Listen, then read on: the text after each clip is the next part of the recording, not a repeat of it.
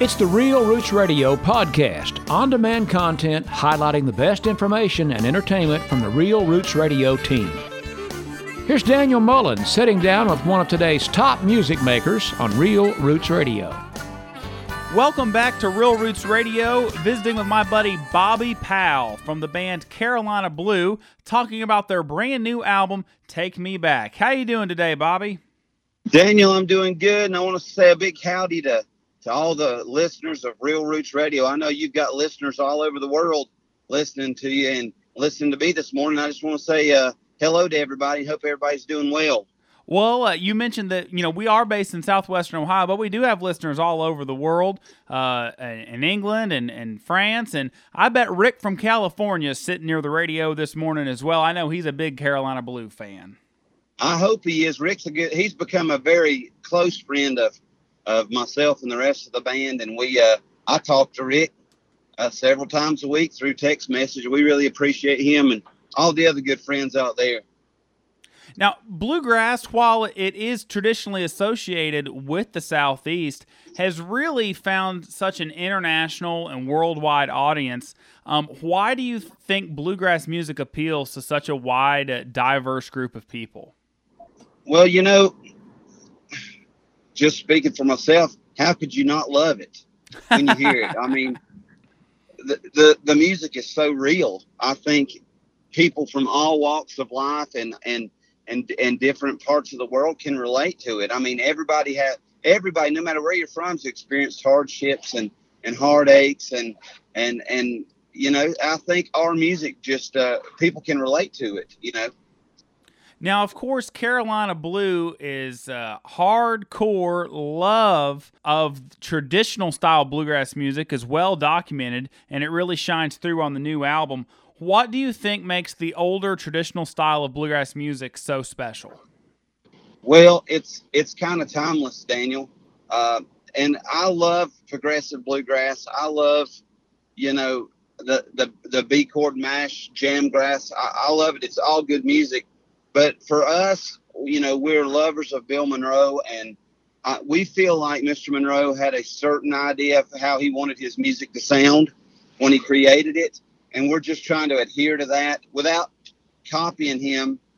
We do Bill Monroe stuff on our live recordings, but what we want to do is honor him with the style of music and keep it within the format that he set it out to be. Heavy fiddle, heavy mandolin, banjo, and then the high lonesome vocals. You mentioned honoring Mr. Monroe's legacy while trying to avoid being a copycat or an imitator. Do you find that hard to do sometimes, or does it come naturally? I think it really comes naturally to us, due in part to the fact that Tim Jones is such a Monroe stylist on the mandolin, and then Ainsley Porchak is a Kenny Baker clone on the fiddle.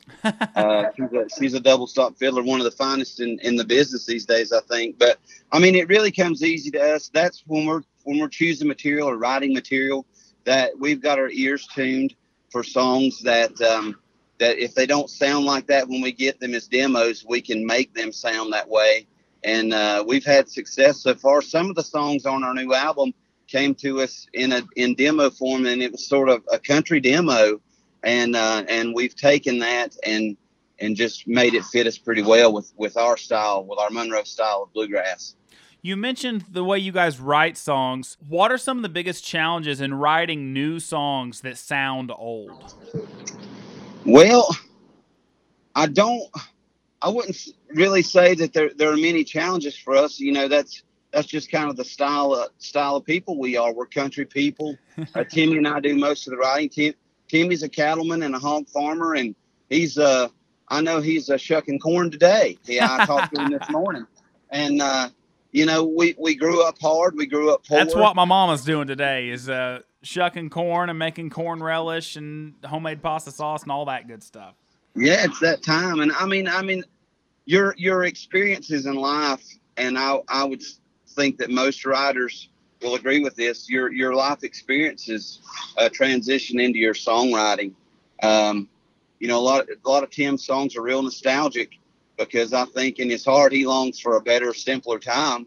and he lives a pretty simple country life, and then that's what his parents and grandparents lived, and that's just what he writes about. That's what comes natural to him. And you got a guy like me. I've experienced some heartbreak in my life, and so a lot of my songs deal with that. So I just think it kind of comes naturally. You write what you're feeling, and the experiences that you've had, in your life really comes through in your songs. You mentioned, longing for a simpler time, and in the absolutely insane world that we are in here in 2020, what do you think that some of the lessons of simpler times and simpler ways can bring to audiences here in the 21st century? Well, faith is the biggest thing. I'm a Christian guy. Everybody in our band are Christian folks, and we turn to the Lord in prayer. But when something like this hits, you really lean on His everlasting arms, and you put your faith in Him that He's going to see you through it. And I think if folks would turn to God, you talk about a turnaround in our country with everything that's going on. The virus wouldn't matter as much to us. The politics wouldn't matter as much to us, and I would love to see that. I'd love to see a nationwide revival in America, that we turn our face back to God and put our faith and our trust in Him to guide us through our lives. If you use God's word as your roadmap for living, you're gonna turn out all right. Things are gonna be just fine. Visiting with Bobby Powell of the band Carolina Blue here on Real Roots Radio. The new album's called Take Me Back, and it's your first on Billy Blue Records. What makes this album different than Carolina Blue albums of the past? Well, as a recording artist, you always strive for the current project you're working on to be better than the last one you released. So that's always your goal, I think. And we had Jerry Sally in the producer's seat on this, so he brought some good songs to the table.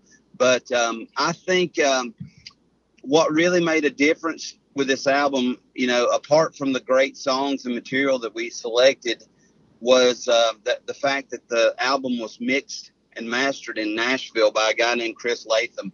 And we recorded it here in Asheville, North Carolina, where we live. And I think Chris really did a good job capturing our sound. I mean, to date, this is the best sounding album that we've done. And I feel like you kind of get a live feel when you're listening to the album. Listening to this album, that's really relative of what we sound like if you see us live. And I think that's what really sets it apart from anything else we've ever done. You mentioned your guys' live shows and how that's kind of the sound and the audio feel you wanted to capture on this new album. You guys are known for your live shows. You guys are a live band. I'm sure it's been really tough these past few months not getting out and being on stages and connecting with audiences in person. Man, it has been so hard. We're missing it so bad, not only financially, but we've made so many friends. I mean, the people that are fans of Carolina Blue, we consider friends of ours, and it's a really a personal experience for us to be performing in front of people. It's like, I think Minnie Pearl said this one time about being on the Grand Ole Opry. If you go out there and love them, they're going to love you back. That's right. And that's what we try to do when we're performing. And so far, it's paid off really well for us. Where can folks go to learn more about the album and the band, and then see, I know that the tour schedules are all jumbled up these days with everything that's going on, but what's your website so folks can go and keep track and see when they may be able to circle a date on their calendar that you guys are going to be performing this fall? Okay, it's carolinablueband.com is our web address. And we also have a Facebook. We're on all social media platforms, and we really stay engaged with our fans through Facebook. We're always doing live shows, and we put out stuff every day and share stuff around. So if you like what you're hearing, give us a like on the Facebook, and that's probably the best way to keep up with us. CarolinaBlueBand.com, or find Carolina Blue on Facebook as well. I know one thing that's been really engaging these past few weeks with the release of the new album is you guys have put out different videos about stories behind some of these songs that you recorded on the new album, Take Me Back. You wrote a handful of songs on the record, including, you mentioned Mr. Monroe earlier, and you wrote a new song called Number 73987. Tell folks what that song is about and where the idea came from. Well, the song was originally titled In the Master's Hands, but our producer Jerry thought that may have sounded a little bit too gospel-y, and we didn't want to confuse people of what the song was about because it's not a gospel song. But I came to Timmy a couple years ago with an idea to write a song about Mr. Monroe, and we all know that there have been dozens or maybe even hundreds of songs written about Bill since his death in 1996. So we wanted to approach it in a little different way and write a song about Bill's famous 1923 Lloyd Loar signed Gibson F5 mandolin. And we took it a step farther by writing the song from the perspective of the mandolin. So it's the mandolin telling the story of how Mr. Monroe found it in the barbershop down in Miami, Florida, and then how, from Jerusalem Ridge and Old Rosine to the Gaslit Schoolhouse stage. I know that Schoolhouse circuit was big for the early bluegrass guys, and then on to the Grand Ole Opry and the Hall of Fame. And a really neat aspect of this song is when you listen to it, the intro of the song is just Timmy playing the mandolin with nobody backing him up. And the little bit that he's playing comes from, it's his interpretation of Mr. Monroe's mandolin solo on the gospel song House of Gold, and that comes from Tim. That was the first song that he heard Mr. Monroe play as a child. He received a gospel cassette of Mr. Monroe's music, and that House of Gold break was what made Timmy want to learn the mandolin and fall in love with Bill Monroe. So I thought that would be a perfect way to intro the song for him to just play that. And then, of course, it picks up the beat a little bit, and you hear mentions of some of his more famous numbers in there, as well as a little clip of Footprints in the Snow to close it out. So it's a really fun song about Mr. Monroe's mandolin, told from the mandolin's perspective. The way you wrote the song, you can tell that you and Timmy both have really studied your history about bluegrass and its founders. Why do you think it's so important for young artists or new musicians to take the time to do their homework and learn the history of this music? Well, I'm a history buff, and so is Timmy. And, Bill Monroe was Timmy's first influence in this music. He was not mine. I came into the bands like Country Gentlemen, Seldom Seen, Doyle Lawson, Lost and Found were my first influences, and that led me back to Mr. Monroe. So, if you love something, you want to know where it comes from, and that you're always going to go back to Mr. Monroe because he invented this music. It's his music. Visiting with Bobby Powell of the band Carolina Blue here on Real Roots Radio. Thank you so much for joining me on the program today, and thank you so much for all you do for traditional bluegrass.